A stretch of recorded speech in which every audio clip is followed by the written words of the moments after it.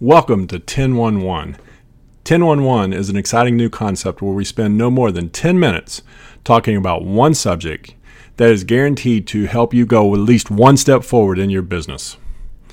Hello folks, my name is Ted Smith. I'm a certified public accountant and business coach, and I am so excited that you are a part of this. Welcome to 1011. How to overcome your business fear.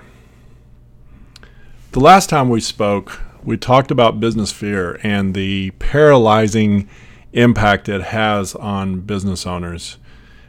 I've experienced seeing business owners not make decisions, not move forward, make bad decisions, and a whole sort of things dealing with business fear.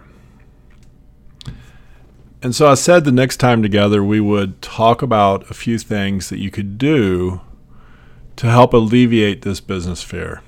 It's never going to go away. In fact, there's parts of it that's good and healthy when it comes to moving your business forward and taking some risk and making some decisions. But when it becomes paralyzing, that's when it's really dangerous. So what's some simple things that we could do? Well, I found, number one, let's think about what's the worst case scenario. What is the worst case scenario if this or that happens? We often will find that if we've thought through the worst case scenario, that they may not be as bad as what we thought. It might not be as scary as what we thought. So think about what's the worst case scenario. Also think about, what if you don't do anything? What if you don't hire that person? What if you don't try this new product line? Or what if you don't explore this new service? What if you don't do anything? So first, think about what's the worst case scenario. If I don't hire this person, what's the worst case scenario? I hire this person, what's the worst case scenario if I hire this person? And then what if I don't do anything? That's number two. Now, Dale Carnegie has a quote, something he said that I think fits this really well. He says, "Inaction breeds doubt and fear. Action breeds confidence and courage." Now, if you want to conquer fear, do not sit home and think about it. Go out and get busy. I love that quote. I think it's really, really good.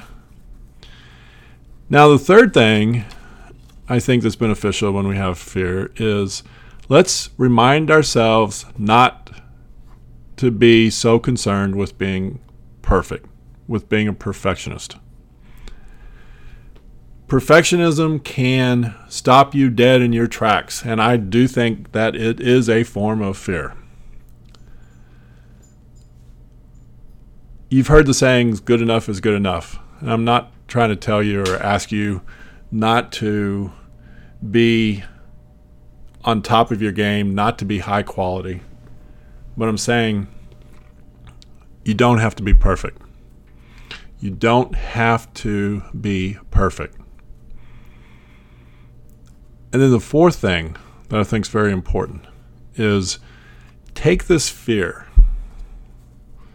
whatever it may be, and retrain your brain to think of it as a system for learning.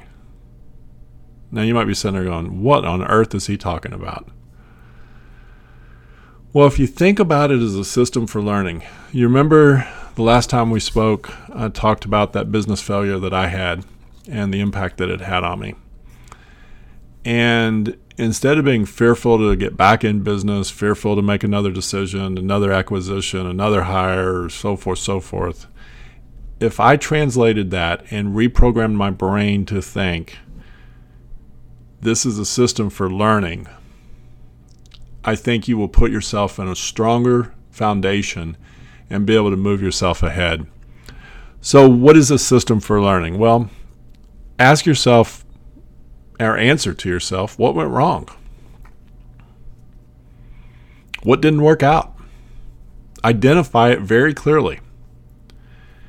And then think through, if you had a clean canvas before it had ever been painted on, what would you do differently? Would you do anything differently? And then thirdly on this subject, what can I learn from this? What have I learned from this? What do I need to learn from this? So I think that when it comes to fear, and again, nothing to be embarrassed about, nothing to be ashamed about, if we realize when we're starting to have this fear, we stop, we think, what's the worst case scenario?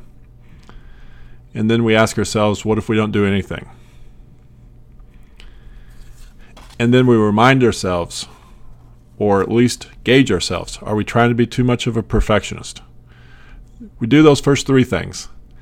And then we look and reprogram our brain into thinking about fear or anything that we view as a failure as a system for learning.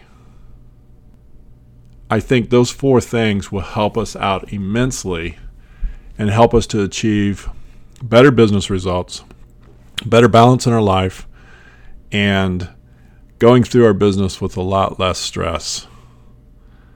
So there's a thing I saw, and I want to leave you with this, several years ago. I don't remember if it was on a website or social media or somewhere, but it was a picture, and on that was the word fear in big letters. F-E-A-R, fear, in big bold letters. And then underneath of it, it said, forget everything and run.